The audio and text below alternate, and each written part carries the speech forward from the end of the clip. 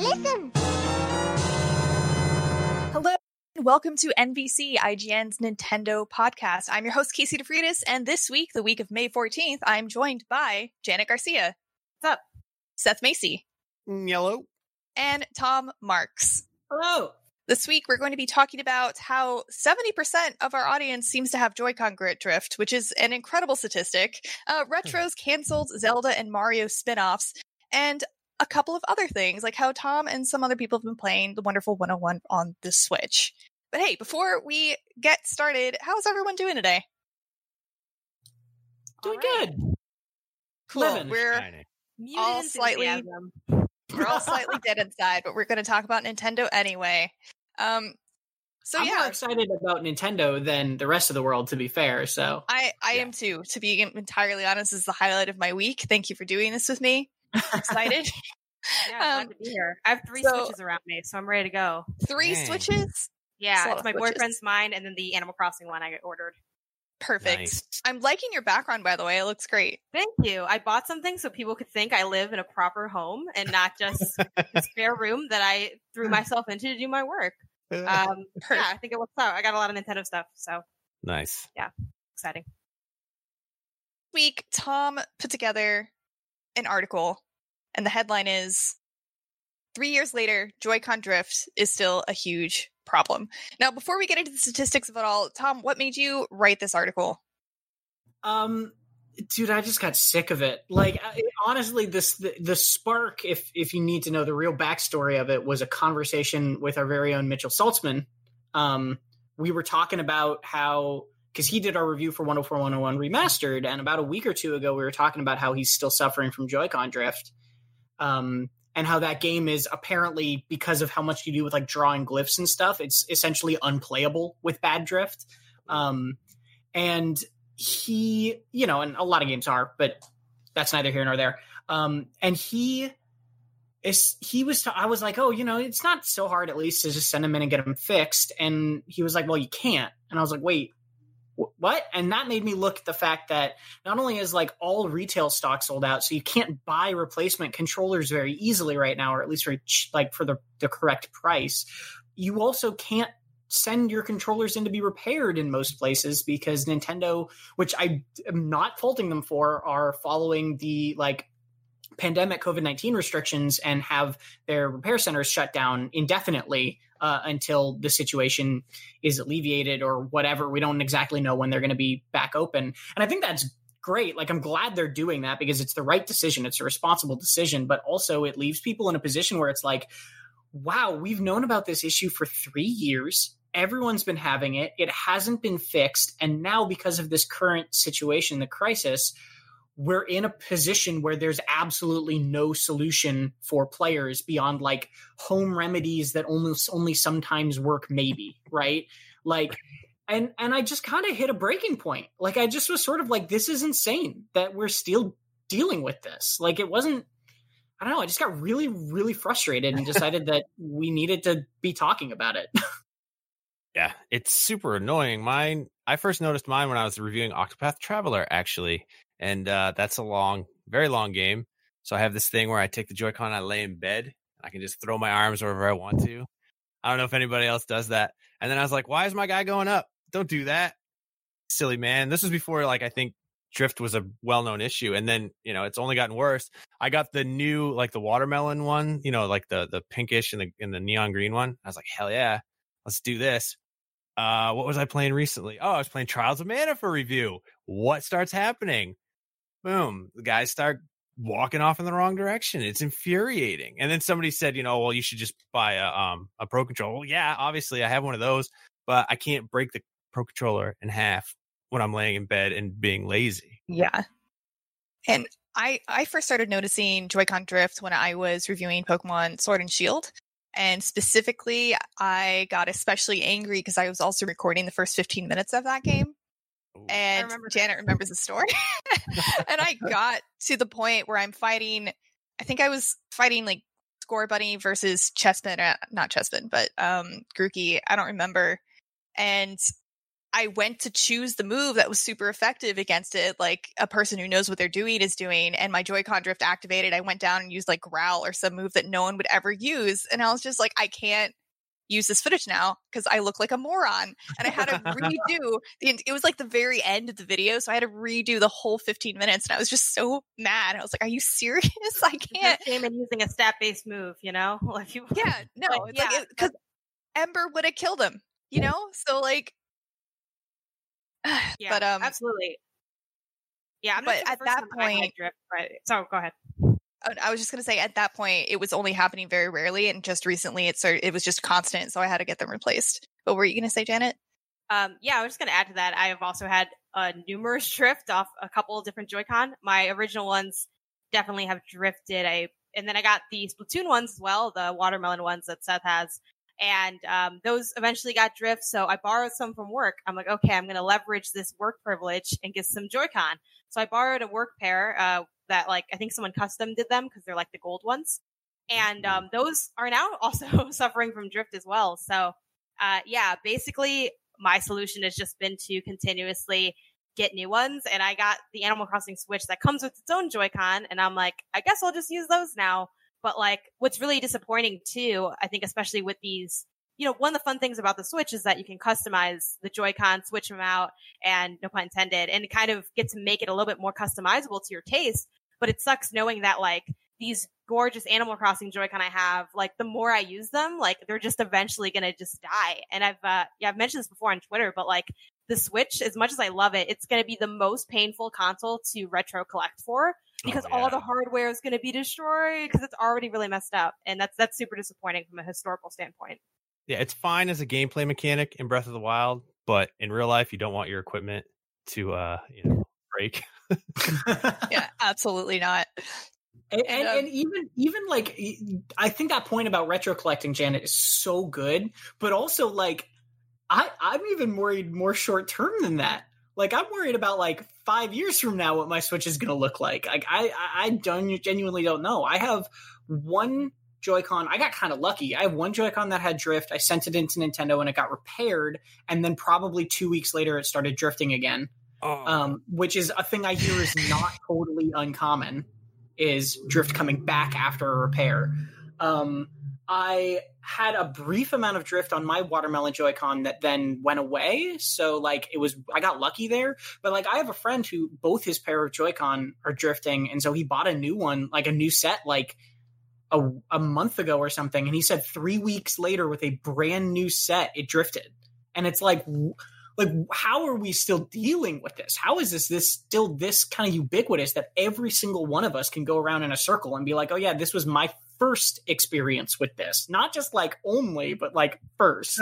Yeah, it's so weird because Nintendo has such a reputation for like bulletproof hardware. Like you can, like I found this. My uncle used to do storage units, and he was like, "Oh, hey, look, you want this?" And I just cleaned the corrosion off the battery terminals and turned it on. I found one. Is that Game Boy Color? What's that? That was a Game Boy Color. Yeah, this is a Game Boy Pocket. Not a Game Boy Color. And I do have another Game Boy Pocket that I got to... What's that? It's a pretty color. Oh, thank you. It's green. It has a Pokemon yellow in the back. But I got a blue one too. Same story. I got it at Goodwill for $3. Threw a game in there. Frigged around with it a little bit. Boom, it came right on. My DS, hadn't plugged it in for years. Plugged it in, boom, works. It's not a big retro pick, huh? You're like, you're just going through the whole pantheon. Right. My NES, dug it out of the mud, dusted it off, sprayed it down with a hose, turned that baby right off. And I've told this story before, but I dropped my Nintendo 64 down the stairs like at least twice, and it still works totally fine. I love that you had the confidence to carry it down the stairs a second time. You're like, I'm gonna use all the knowledge I gained from that first time, and it's gonna be different. Look, man, I was like 10 or 11, and I was taking it to a friend's house, and I was trying. You have to do it in one trip to prove your worth. Is the best game I've ever played. So I needed to have the 64, the games, and all of controllers and the power cord all in just my little 10-year-old arms, and that doesn't work out very well. But hey, at least it wasn't eggs, because that would have broke. So that is true. That is a factual fact. I think something else too. I remember, like, I'm really glad, Tom, that you wrote this piece, because it's something we've talked about a lot in the office. And I remember you and I had a conversation about how the Joy-Con and the Switch in general, but specifically the Joy-Con, is like one of the most impressive pieces of technology from this generation, but also one of the worst pieces of technology from this gaming generation. And it's wild how it can live in both of those worlds. But yeah, it's super unfortunate because it does smear what otherwise would be just a really impressive piece of hardware, because it just can't, it's not reliable enough to work all the time and for a long period of time. I wanted to bring up this article especially because IGN.com sometimes does polls, and this poll we put in was, have you experienced Joy-Con drift? And out of the more than 80,000 people who looked at this article, we got 22,000 votes. And to be totally honest, we can't be totally sure how many people repeatedly voted, but like, who would waste their time doing that over and over again? So we're going to assume we got around 20,000 unique votes on this based on the unique views that we got. And 70.5% of them said yes. Only 18% said no. 2.9% said no, but I have other issues, and 8% of them said that they don't have a Switch.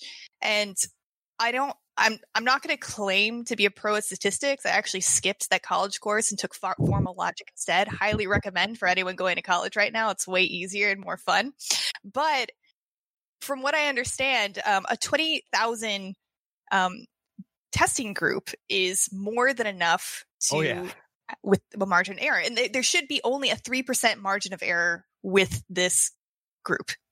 So, and it's worth pointing out at least that this is the group being people coming to IGN to read this article, right? So like that could be skewed by, if you see a Joy-Con article, you're angry about it because you have drift, so you go into the article. We also did a Twitter poll asking how many people had Joy-Con drift that I think got a lot more votes, and that was, I think, 60-40. So what we can say is at least that like it's definitely over half by like a probably statistically significant portion, which is an absurd failure rate. Just insane failure rate. Yeah.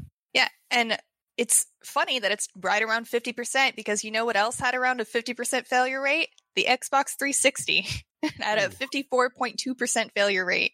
And that's compared to that generation. The PS3 only had 10.6% failure rate, and Wii only had 6.8%. So for Nintendo to jump from a 6.8% failure rate to, and granted, it's the controller, not a console, so it's not as annoying, to a 50% is just crazy.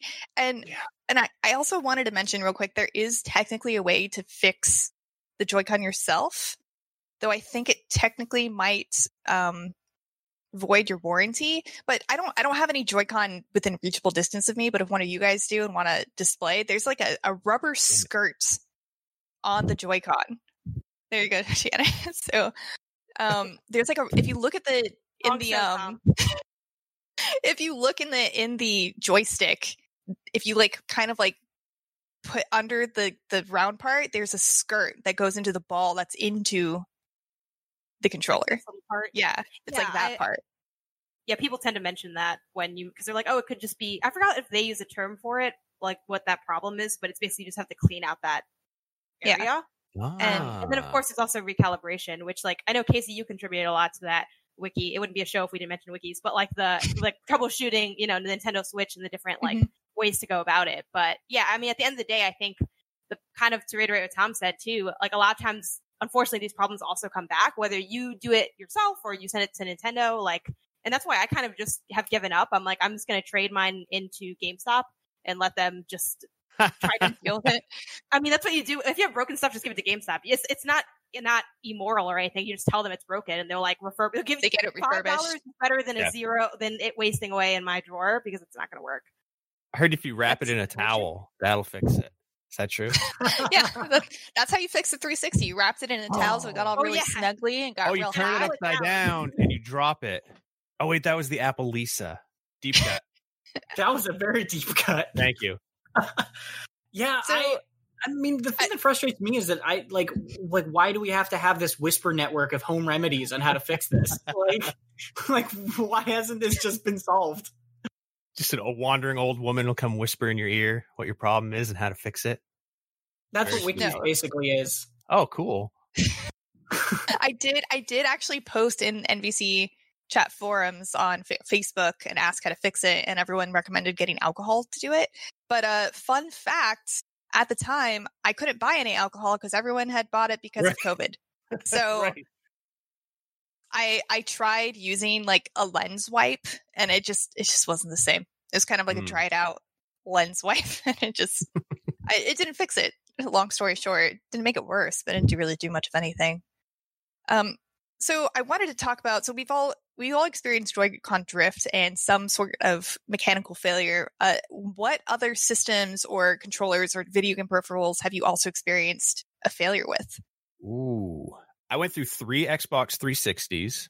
The Red Ring? 3? Red Ring, yeah, 3 of them. Wow. The first one was before it was a widespread issue. So basically when I called, they're like, your warranty's up, bro. You're out of luck. And like just sadness, overwhelming. My original Xbox, that failed on me. But yeah, that's pretty much, like, I still have my PlayStation 2. I still have my GameCube. They all work, which is amazing. But yeah, those 360s were, whew. By the third one, they're just like, send it in. We'll maybe in like 2 months, we'll throw you a bone, get you another one. I think I have told the story again before, but long story short, I also had a 360 Red Ring of Death problem, and it happened a week before Halo 3 was supposed to come out. So, yeah, so that was upsetting. Oh, man. But I called, and I was on the phone for more than an hour with a chain of people who kept telling me that Florida wasn't a state until I got to the point where they just hung up on me. I'm not lying. I'm completely serious. This actually happened. Microsoft was just like, the state. And I was like, Florida. And they're like, no, the state. And it's like, Florida. I promise it's a state. I promise. And it was just so frustrating. And I was like, maybe it just is one person punking me. But then the next person did it too. So I was like, is it? I don't know, man. I was in the Twilight Zone for a very short period of time, but and I did get a 360 back. But I also, my GameCube disc reader broke. My original GameCube, the original purple one. I remember that being kind of an issue. I mean, I knew a kid in high school who had a GameCube as a lunchbox that had been turned into a lunchbox because his disc reader also broke. Man, I've had like a lot of school, you mean? I mean, he was pretty cool. His name is Chris, and he's a great dude. Still a great dude, I assume. I don't know. I haven't talked to him in a long time. Shout out to Chris. Shout out to Chris. My original DS touchscreen also stopped working, but Nintendo customer service fixed it immediately for free, even though I was a week after my warranty. They're great. And I actually also go through PS4 controllers really fast. Oh, yeah.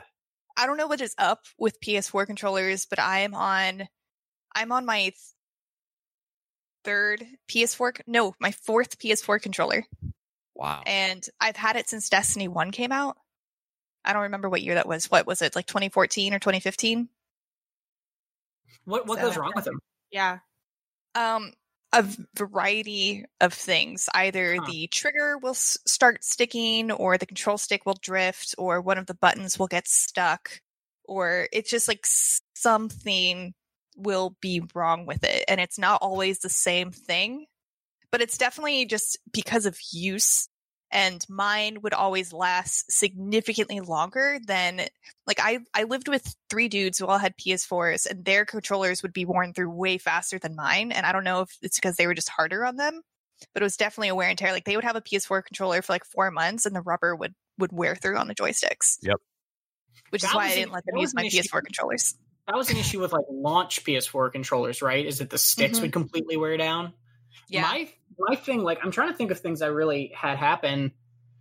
I think probably everyone had the problem with the N64 controller stick getting loose after that, like, roundabout mini game in Mario Party. So there was that one that I had, but like I felt like that was a very specific sort of failure where it was caused by like we knew the cause of that. Also, I had an issue on a couple of my Wavebirds where the rubber came off of the left joystick but that was like literally like into the Wii era that happened, right? Like that wasn't like a GameCube problem. Besides that, like the little flap on my Wii that covered the GameCube ports broke. Like, like it's not many. I've been lucky. I haven't had many console failures like that. I've never gone through a PS4 controller. Yeah. Yeah, I've been pretty lucky myself as well. Also, like, the Wavebird was such a good controller. Like, that thing was so much Wavebird fun. still works. Yeah, like, it's awesome. I bought one for my brother when I rebought him the GameCube, and I added that in there. I didn't have that many actual issues. I don't mean to be that guy, but I take pretty good care of myself. Be that guy. And I don't know. I don't play, I guess, stuff that's super twitchy and intensive, right? Like, I'm just like going hard on this indie game. Like, I haven't really had a lot of issues. Like, I've been using my boyfriend's like PS3 hardware recently to play BioShock. Spoilers for what I'm playing, and a lot of those controllers are kind of beat up. I'm not sure if that was because of how it was made or because how it was used. But like a lot of issues with the triggers where like maybe the R2 or the L2 is less responsive. Sometimes like it's partially torn off. I think the biggest issue I've ever had with consoles has to do with like certain hatches. And even on my current Switch, like where the cartridge goes in, on my launch Switch, it's a little bit like loose. And I think I might have had that too with maybe where you put like the memory card for the PSP, like the original PSP, like those sometimes get a little bit loose, but most of the stuff has been pretty much durable. I think the Switch is actually one of my like worst consoles in terms of it like holding up. And I think it's because since it's like it's everything, it's at home, it's on the go. I'm like, but it's also falling apart. Like I have like chips in mine. And like the kickstand is fine, but any day now it'll just pop off. Yeah, and I think that that it's a learning process, I guess, because the thing is like the Switch is so much more like techy than like the GBA was, or like even the DS and the 3DS. Like those are a lot more of like sturdy pieces of hardware, and this is kind of this weird in between where you're constantly sliding on and sliding off these devices. So yeah, not too many bad issues, but I count that more to luck than anything else. So we were just talking about Joy-Con failure rate, and just a reminder, out of 80,000 viewers of that article that Tom wrote about Joy-Con drift still being a thing, 22,000 of them said that they experienced Joy-Con drift. Well, not 22,000, but out of 22,000 votes, 70% of those 22,000 had Joy-Con drift, which is insane. And Nintendo, please fix the Joy-Con drift. Thanks. I will end on the last note that this is all very much set out of love. Like we just want these issues to be addressed with some sort of permanent thing. But B, we did reach out to Nintendo for comment on this article, and I asked them if they would respond to things like how long a repair center is going to be closed, like what do people do in the meantime? Do you guys have any sort of long-term plan for this fix or for the drift? And they declined to comment. Which is understandable given that like the Joy-Con drift is in the middle of 2 lawsuits. Like I don't fault them for that. It is just like frustrating that they're still not saying anything. Yeah, I think if they had, after the first model of Switch had come out and then they had just figured out what was causing it to fail and fixed it and came out with like Joy-Con 2.0, that would have been awesome. But hey, maybe we'll get one now. Who knows? Now, let's talk about, it's another disappointing topic. I'm sorry. Let's be sad today. Retro's canceled Zelda and Mario spinoffs. So Retro Studios was going to make 2 spinoff games, and I know a concept artist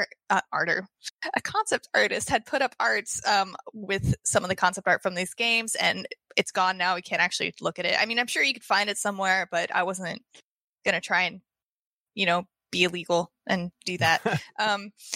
But there was going to be a Sheik game, like a spin-off with Sheik from The Legend of Zelda, and a Boo game. And they sounded awesome. Does someone want to read the descriptions, or should I go on? Please, go on. I'll go on. So the Sheik game is going to be an action JRPG set in a dark timeline of Ocarina. I can't talk today. Ocarina of Time. The last male Sheikah travels across a ruined Hyrule with the Dark Gerudo tribe gives birth to a new form of Ganon. That would have been so cool. If guys. I read about it, here we go. Action JRPG set in the dark timeline of Ocarina of Time. That's all I needed to hear. There you go. Game of the year, game of the century. You got me hook, line, and sinker. And that'll never happen now. I just have to imagine it and start writing my fan fiction. Yeah, again. Everyone go write some fanfics and send them to me. I will read them and I will rate your fanfics on the next episode. I'm serious. I will do this. Email me your PG-13 fanfics. Okay, Good. Yeah, that was a good caveat. PG-13 only. All right, I know you can get away But with no. a lot with PG-13. you can, but it's going to be better than our fanfics. I don't know. You guys remember fanfiction.net? That was a site that existed. That probably would have had fanfics like these. And then Sonic shows up. And then Sonic shows up. But there was also going to be a Boo game seemingly designed for handheld consoles. And it may have been set around a Boo learning how to scare people. And that just sounds really cute and wholesome. Yeah, that one's interesting too, because I can't exactly figure out how that would work. And that always excites me when a game doesn't immediately seem apparent as to what it's going to be. And then you're like, the geniuses behind this are going to, cook up something delightful in their test kitchen and serve it to me hot and fresh. And that's also not ever going to happen. Man, did I drag that metaphor out. Holy cow. No, you're fine. I think it was a beautiful word picture that you just painted for all of us, and I appreciate it. I'm inclined to agree. Like, I don't know what that Boo game would be, but I would like to know. The first thing I thought of was, I think this was on the Wii U, like that Luigi's Mansion or like mini game thing where you're like one person's the goat. Like, I don't know if someone can remember this. Nintendo Land. Nintendo Land, yes. That was a great want to game. describe it because I kind of forgot the details of that offhand. It was basically like it was one of the first. That game had two of the first like asymmetrical multiplayer games where it's 1 versus 4, which was Mario Chase, which I still maintain is the absolute best party game ever made, and no one has played it. And the Luigi Mansion one, which I literally don't remember the name of because we just used to call it Spooky Ghosts. Do you want to play the Spooky Ghost game? And yeah, the idea was that one person was a ghost and they could see everyone on their Wii U gamepad, and then everyone else was little Luigis trying to find the ghost, and the ghost was invisible unless they were scaring, and it was great. Yeah. Super underrated. Nintendo Land, so good. Yeah, Nintendo Land was fun. I just want to point out, like, how does Tingle get spin-off games, but the Sheikah doesn't? Like, come on. We got freshly picked Tingle's Rosy Rupee Land. Why couldn't we get this super awesome action JRPG based on the Sheikah? What the hell?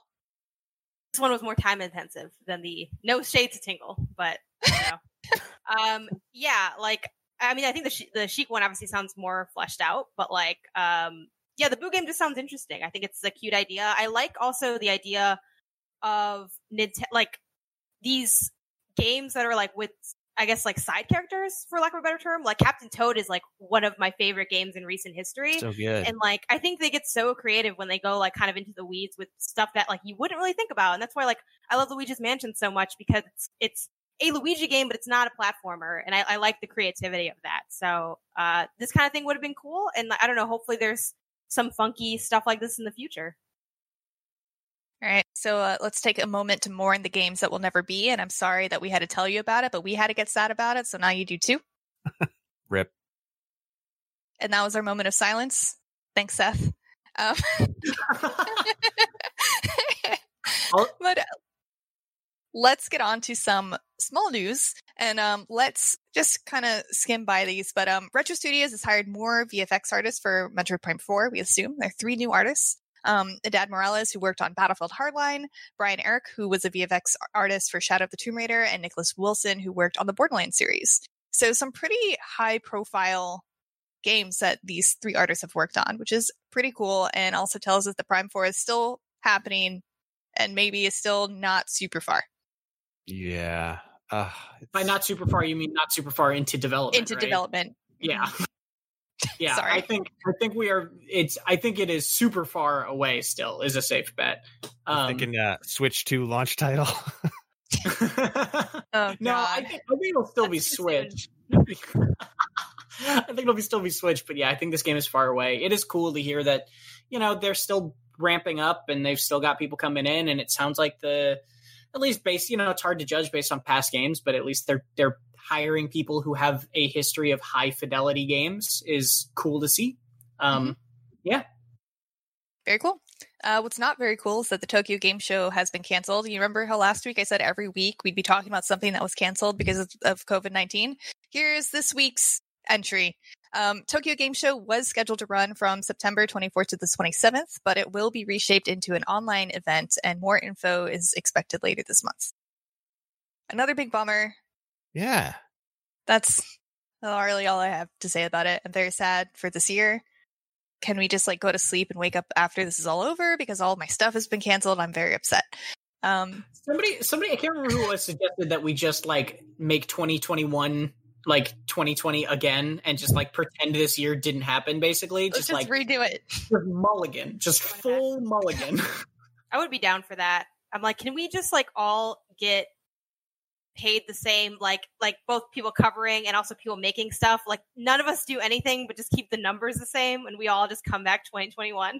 Uh-huh. Let's do it. Can I stop aging too? Just like just for 1 year. Well, we'll make it half the speed. Half the speed. Okay, fine. I can accept that. All right. And some other news, which is kind of good news. I'd say it's good news. I mean, if it depends if you're a fan of farming, but Harvest Moon: One World has been announced for the Nintendo Switch and is set to release this year. And it takes place in a world where fruits and vegetables no longer exist. What does that mean? I don't know, but everyone's probably having really terrible digestive issues in that world. I was going to say, just nothing but meat, carnivorous lifestyle. So does that mean that like fruits and vegetables no longer exist and you're the hero who has figured out how to grow them, and so you must like repopulate the world? Is that going to be the... I bet that'll be it. Go around the world collecting fruits and vegetable seeds and making farms for people so that their digestive tract can once again be healthy.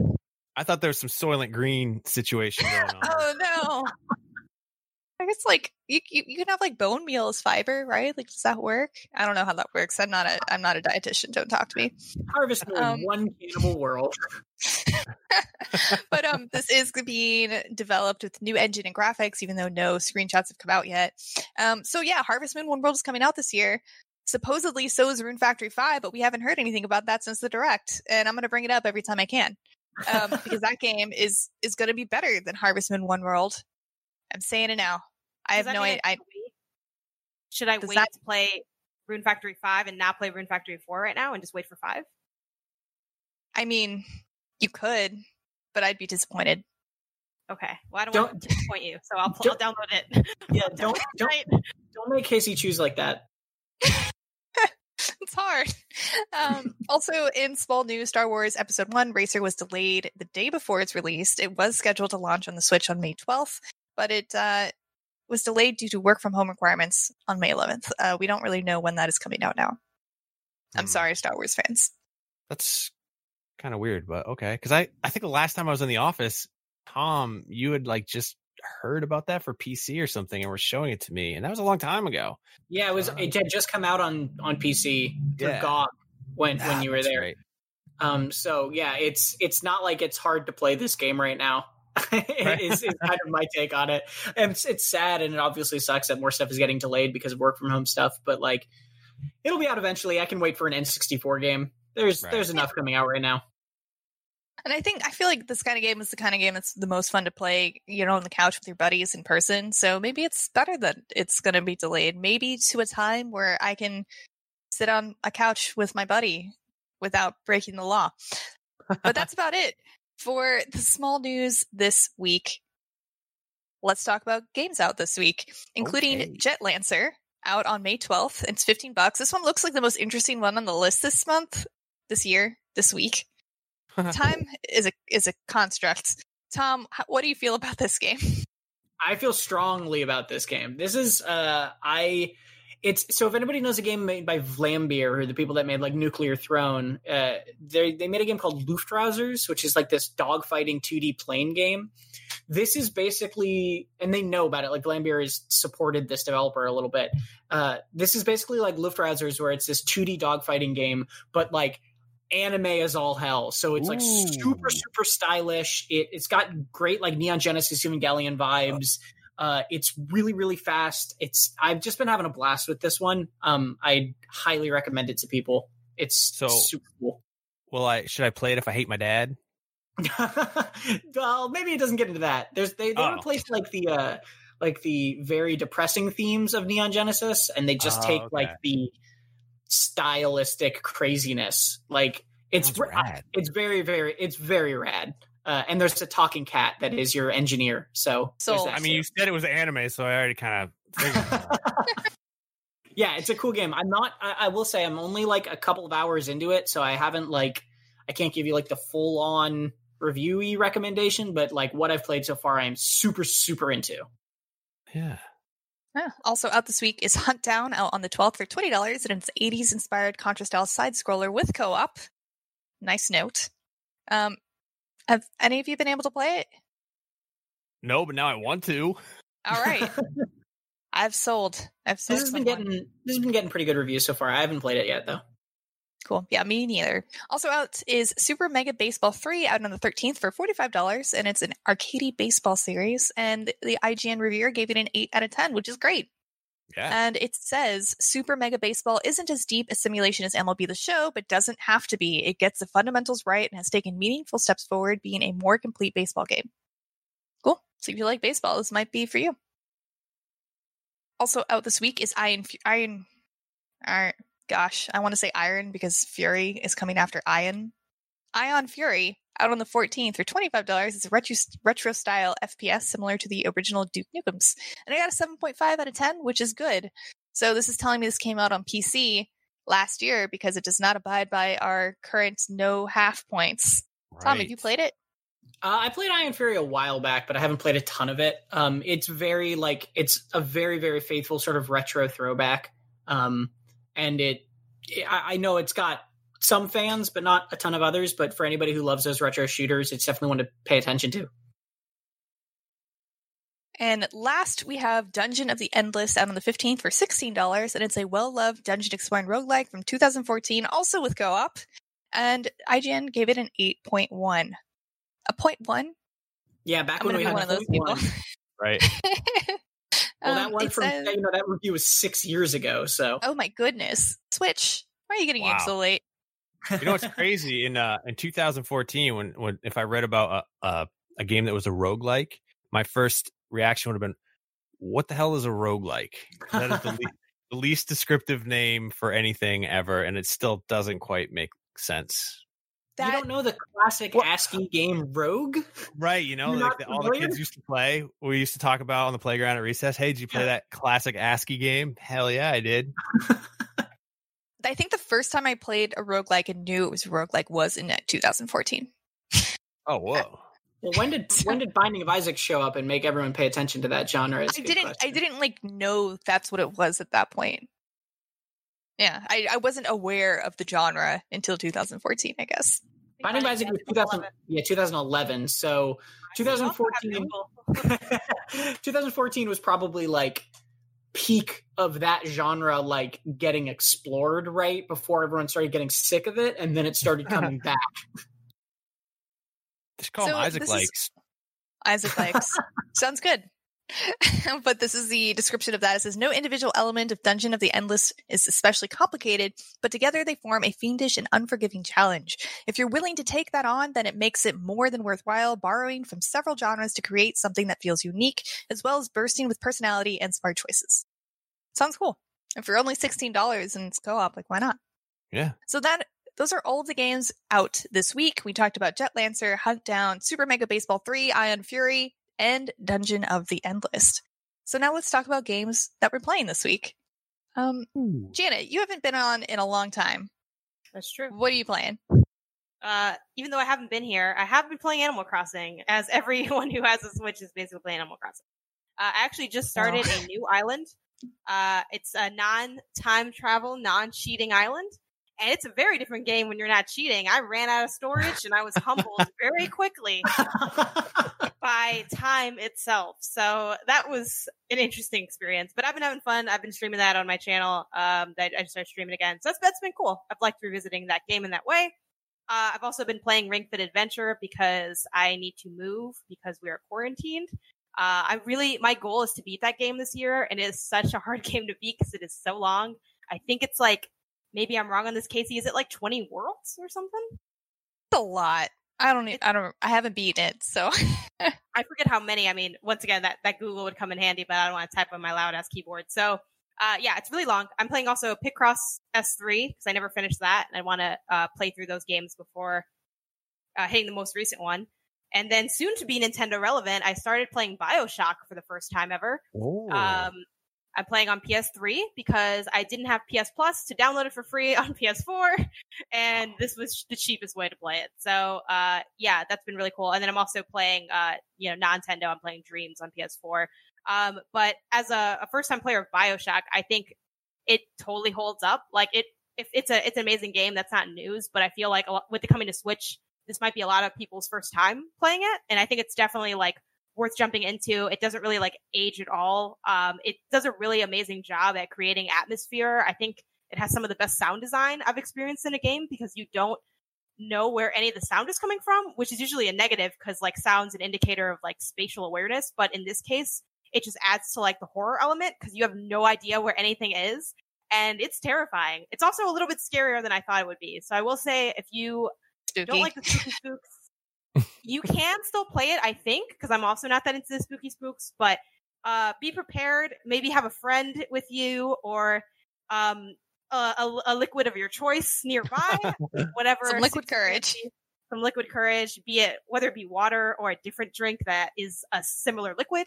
But yeah, it was kind of spooky. I enjoyed it quite a bit. It's also a little bit harder than I thought it would be. Like the regular enemies are pretty simple, but like the big daddies are like kind of super strong, and I'm like maybe not, but you can also change the difficulty at any time. So I dropped it down for my playthrough. I might put it back up because I feel like it's a little off of like how hard the like main enemy is and how like easy the other ones are. But I'm having a good time with it. It's been cool. And that's one of the first games I remember because I played it at launch and didn't beat it, and then went back and played it for like all the way through for the first time. I want to say early last year, late. Oh, yeah. And you had a great article on that too, talking about like avoiding spoilers all this time. Yeah, because I avoided the spoilers for that game the entire time.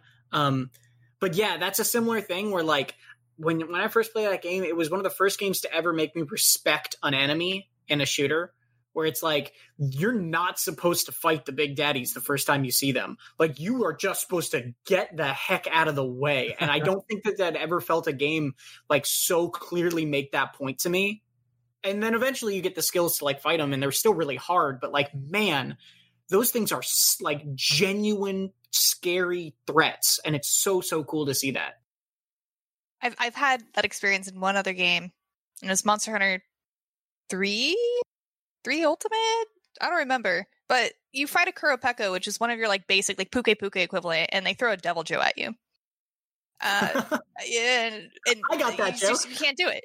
You just can't do it. Thanks, Tom. I appreciate it. I understood Again, it wouldn't be NBC. So, what about you, Seth? What have you been playing? Well, I've been playing Picross S4 because I never played a Picross game before, and Pear said that I should and that I would like it, and Pear was correct. And so I've been playing that. I've been trying to play Tales of Vesperia, but I've been a very busy boy. I was like redoing my living room floor.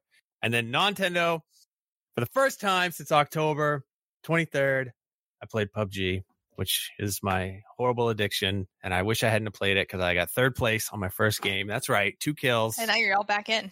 So close to the chicken dinner. Boy, oh boy. Yeah. But no, I'm excited to have more time now. I can jump back. Oh my God. What is this big JRPG that's coming out for Switch? Why can't I think of it? Xenoblade Thank you, Xenoblade. Oh my God. I'm going to play the hell out of that. I've decided I'm going to do it. I would also like to play that. Yeah. I'm very excited for it. I'm going to spend all my free time playing that big old JRPG. Oh, you, Tom, what have you been playing? I've been playing a little Jet Lancer. I finished the entirety of the Uncharted series, which I mentioned last time on the show. I've now finished it, but we're not going to talk about that. I've been playing a little bit of the Wonderful 101 remastered, actually on PC instead of Switch, because I got it on Steam, which I've been enjoying. I forgot how goofy that game is. It's so silly, where you have like an anime announcer telling you the like history of the story or something, while like somebody is freeze frame posing in the background, and they'll just like look at you and be like, what's taking so long, like while the announcer is talking. So there's like all these little fourth wall breaking moments like that I forgot about. That game is so stylish in such a cool way. So that's cool. I do want to, unless we want to dig into that a little more too, I do want to bring up, man, I've stopped playing Animal Crossing as much. Me too. I know. I mean, I've stopped playing after unhit? The rocks are unhit. Like it's the type of thing where it's like I think once we go back to having a commute and I have time on the train, I'm going to be excited to pick that game back up in a casual way. But I've got every villager house in the position I want them to be in. I've built all 8 bridges you can build. I've built all 8 inclines you can build in the exact spots I want them. I've got my island to the point where now I just sort of need to fill it up with stuff and play casually, which is great. But like, I'm just sort of less motivated to do that while at home, I guess. And so I think I'm not like done with it forever. I don't think it's a bad game or anything. It's not like my opinion's shifted. It's just like, yeah, I'm ready for that to be my commute game rather than just like my play at home game. And the Wonderful 101 remastered review will be going up the same day as this episode. So if you're listening to it, it is available on IGN.com. And Tom, I know you mentioned before that it's great that it's even just available on the Switch because so many people didn't get to play it on the Wii U. And yeah, well, what did Mitchell give it? Mitchell gave it a 9. He really liked it. For amazing. Yes, 9 for amazing. It's worth pointing out because people get this distinction confused occasionally. We gave the original game a 7.4, but Mitchell was not the reviewer, right? So if Mitchell was reviewing this game back then, he probably would have given it a much higher score because he likes the game a lot, right? So these are different human beings with different opinions, and neither one is invalid or valid. But if you're wondering why it I said I don't understand. Yeah. But like, so if you're wondering why the score like jumped, quote unquote, so much, it's because it's a different human being. But he really loves this game. He says essentially that it's extremely unintuitive and hard to learn, which they've addressed somewhat in the remaster, but not like enough really. But if you can learn it and you can kind of get through that learning curve, like it is really one of his favorite action games out there. And that is a man who knows his action games. Like he knows his stuff. And is really good at them. Yeah, and is really good at them. So yeah, he really, really liked it. The question though is like, as a remaster, it doesn't do like a ton, right? Like it does a decent job, but it's not like that much crazier than just like a slightly tweaked port. But like if it's for a Wii U game where no one really, probably not many people played it on Wii U, like is a port called a remaster with some basic tweaks and some higher resolution graphics? Like, is that enough? Basically, like I don't know. You kind of have to make your own call. If you're the truth of the matter is, this is the best way to play it. So if you're coming into it completely fresh, it's going to deliver on what the game is. But like, it's not like a remaster on the scale of some we've seen recently. I mean, we're seeing now. I don't know why I said that.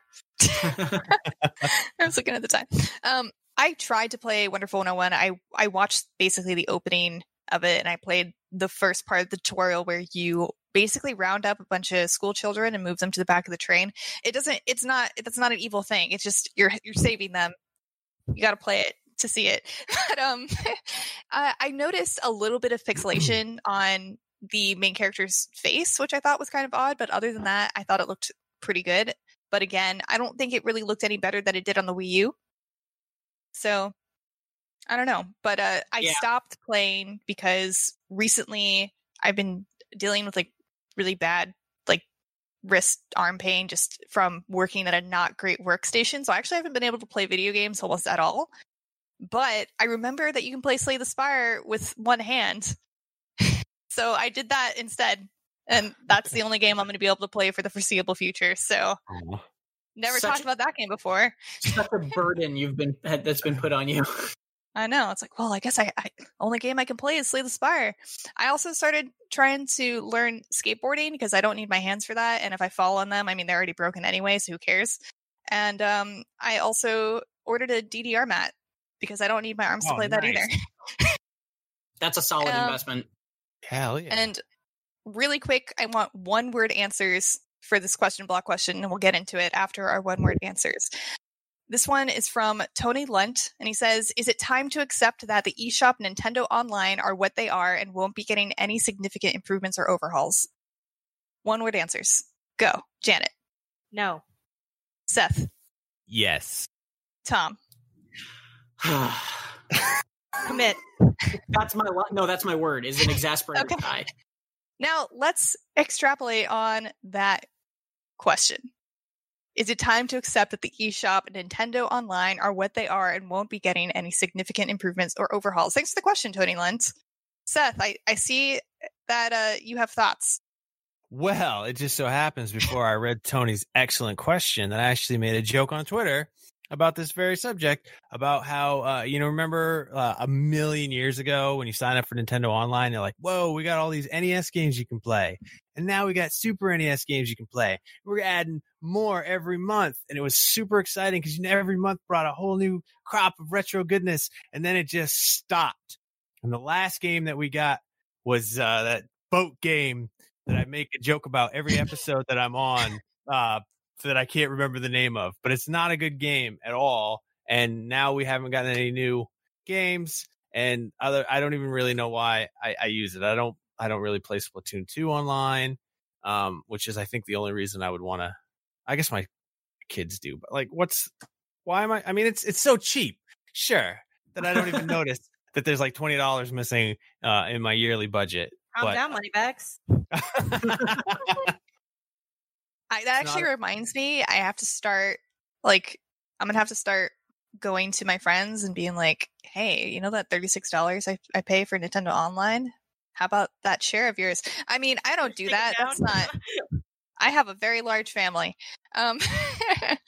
But yeah, I don't think they will be getting any significant improvements or overhauls either. I mean, I don't trust Nintendo to figure that stuff out. Am I being too negative? Am I being mean? Am I being mean to Nintendo to just not trust them?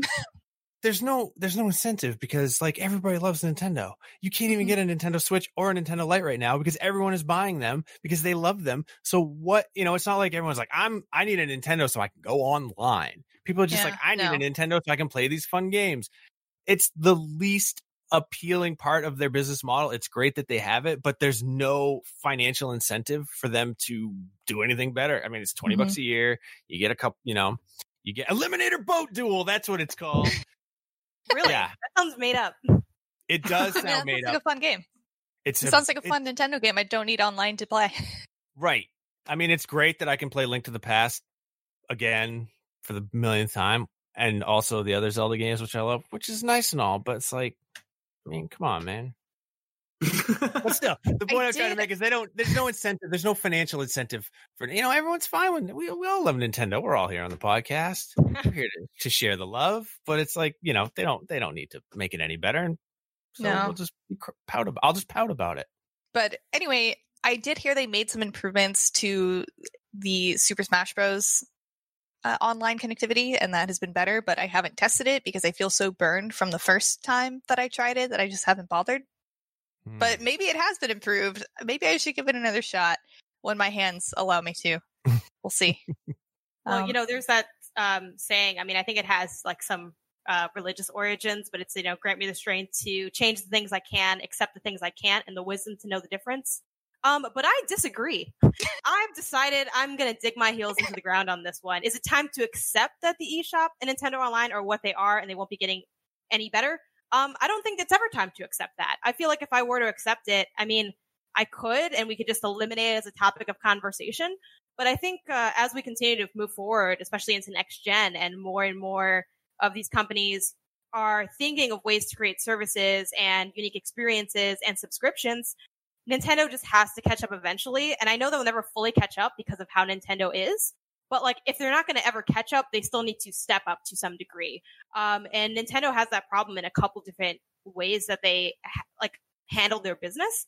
So yeah, I don't think it's ever time to accept it in that regard. Do I think that they're ever going to fix it? I think they have to technically. I think it'll be so late that by the time it gets to where we want to be, we'll be on like Switch 3 or something, right? And we're like, oh my God, you can finally like invite friends to play games. But like, it's inevitable they have to improve because you just can't. I mean, what they get away with is ridiculous and unacceptable and just the reality. But yeah, I refuse to accept this situation, and I also refuse to stop being a fan of the service and the platform. So I have no choice but to continuously ask and want for it to be better, and it needs to get better. I think, to clarify, yes, I don't expect it to get better on the Switch, but yes, I do expect it to be overhauled and have significant improvements for the next Nintendo system. And I think it would be completely unacceptable if it didn't improve from this iteration in the next gen. Yeah, I want to make it clear. My exasperated sigh was not at Tony himself or his question. It was at the fact that I know in 10 years we're still going to be having this conversation. Like I think Janet's right, and I think that the key difference here is that they're going to get better, but I think it is time to give up on hope that there's going to be a Nintendo Direct one day that says, we're fixing everything wrong with the Switch's online service. Here's all of these things that we're doing. Like, I don't think that they're going to do that sort of cataclysmic one-step overhaul, no. But I do hope that I will keep fighting for them to make it better iteratively. We'll see. You hear us, Nintendo? I'm sorry we're complaining so much this week. I don't know what's going on. It's just the energy in the world is not great. But this next question is from Even Beetolf. What is the longest amount of time you've gone without playing a video game? Why did you take a break? I took a break in the Wii era. I don't know how long the break was, and I admittedly don't know like how long without playing any games, because I feel like games have always been somewhat a part of my life. But I skipped that gen almost entirely. Like I wasn't interested in the Wii. I also wasn't interested in just like kind of the way gaming was going. It felt like that was the era of like FPSs and like motion control and a lot of stuff that I just wasn't interested in. That was sort of that next wave. And it sort of felt like games, I don't want to say were no longer for me, but it was harder for me to find games that I found appealing and things to get excited about. Because if we think of like what Sony and Microsoft were putting out, it was a lot of, it felt kind of leaning into like that more FPS and kind of actiony stuff, which I do like some of that, but I'm also really heavy into platformers. And like, I love Nintendo, but I hated the Wii as a concept. I hated the fact that it was remote. I didn't want to use the motion controls. I wasn't interested in it. I never owned it. I know there's great games on there, but I'm never going to play them because I don't want to wave that little TV remote around. So then I kind of looked around and I felt like there wasn't really anything there for me to do. So that was probably like my biggest, what I would consider a gap. Now, did I not play any games in those years? I'm sure I did actually play like some games here and there from like older gens or handhelds and things. But that is the longest I had been out of touch with gaming. I just want to say this. I feel slightly personally attacked by your attack on the Wii because for my 16th birthday, you know how here in America, they're like sweet 16s. Instead of having a sweet 16 party, I had my parents let me buy a Wii and a new TV to play the Wii on. So that was my sweet 16. Did you spell it SWIIT 16? What? Oh my gosh. I should have. But in real, I didn't actually have a party, so I just had a Wii. I actually, I lied to my parents and had my grandma take me to GameStop to skip school so I could pre-order the Wii. Oh, that's awesome. As one does. That's the coolest granny ever. But yeah, so I spent my whole Sweet 16 on a Wii, Janet, and you're just gonna bash it like that? I mean, you didn't invite me to the Wii party, so maybe it could have been different if we could go back, right? But yeah, that would be like what I consider my longest break. What about you guys? Like 3 hours. I don't think I've had one really that stands out to me. Like I don't really keep track of that stuff. I definitely take breaks with games and kind of go here and there, but never something that felt like significant, I guess. Yeah, I think Jinx, you go ahead, Seth. Well, I was going to say there were definitely times where I just one day noticed, I was like, man, I haven't played a video game in forever. And I remember I sold my original Nintendo. Well, I gave my Nintendo 64 to a guy that I owed rent to. And then I just didn't play games for a long time. But I can pinpoint like an 8 to 10 week span where I know I didn't play video games at all. And it's because I had a little stint in the lockup. No, I'm just kidding. It was when I was in basic training and then tech school for the Air Force. So, and we didn't have, that was like so long ago that we didn't have, smartphones and all these screens that you can. That's a much more respectable reason than just hating the Wii. Oh, so now I'm glad I led with my Wii story because that was two different kinds of wars right there. Oh no! No disrespect, Matt. I'm sorry.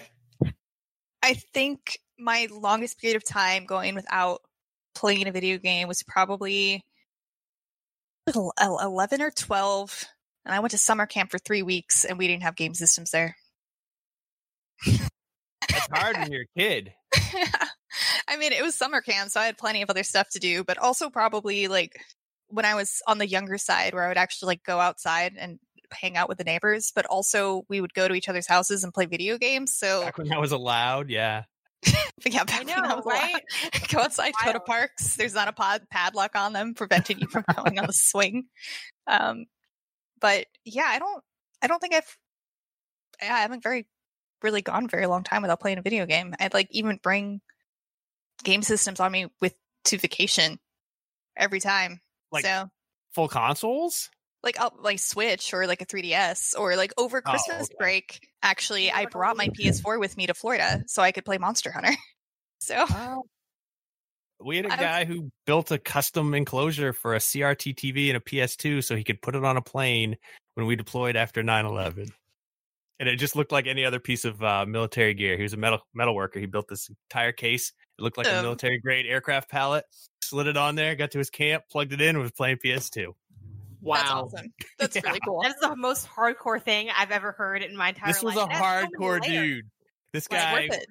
Yeah. The situation was hardcore. The person was hardcore. The craftsmanship was hardcore. Like, oh, it was beautiful. I mean, it looked like something in a movie, you know, like click it open and it's got to drop in for a CRT TV, a PlayStation 2 controller, and nothing would get jostled or shook around when it was offloaded by a 13K all-terrain forklift from a C-130.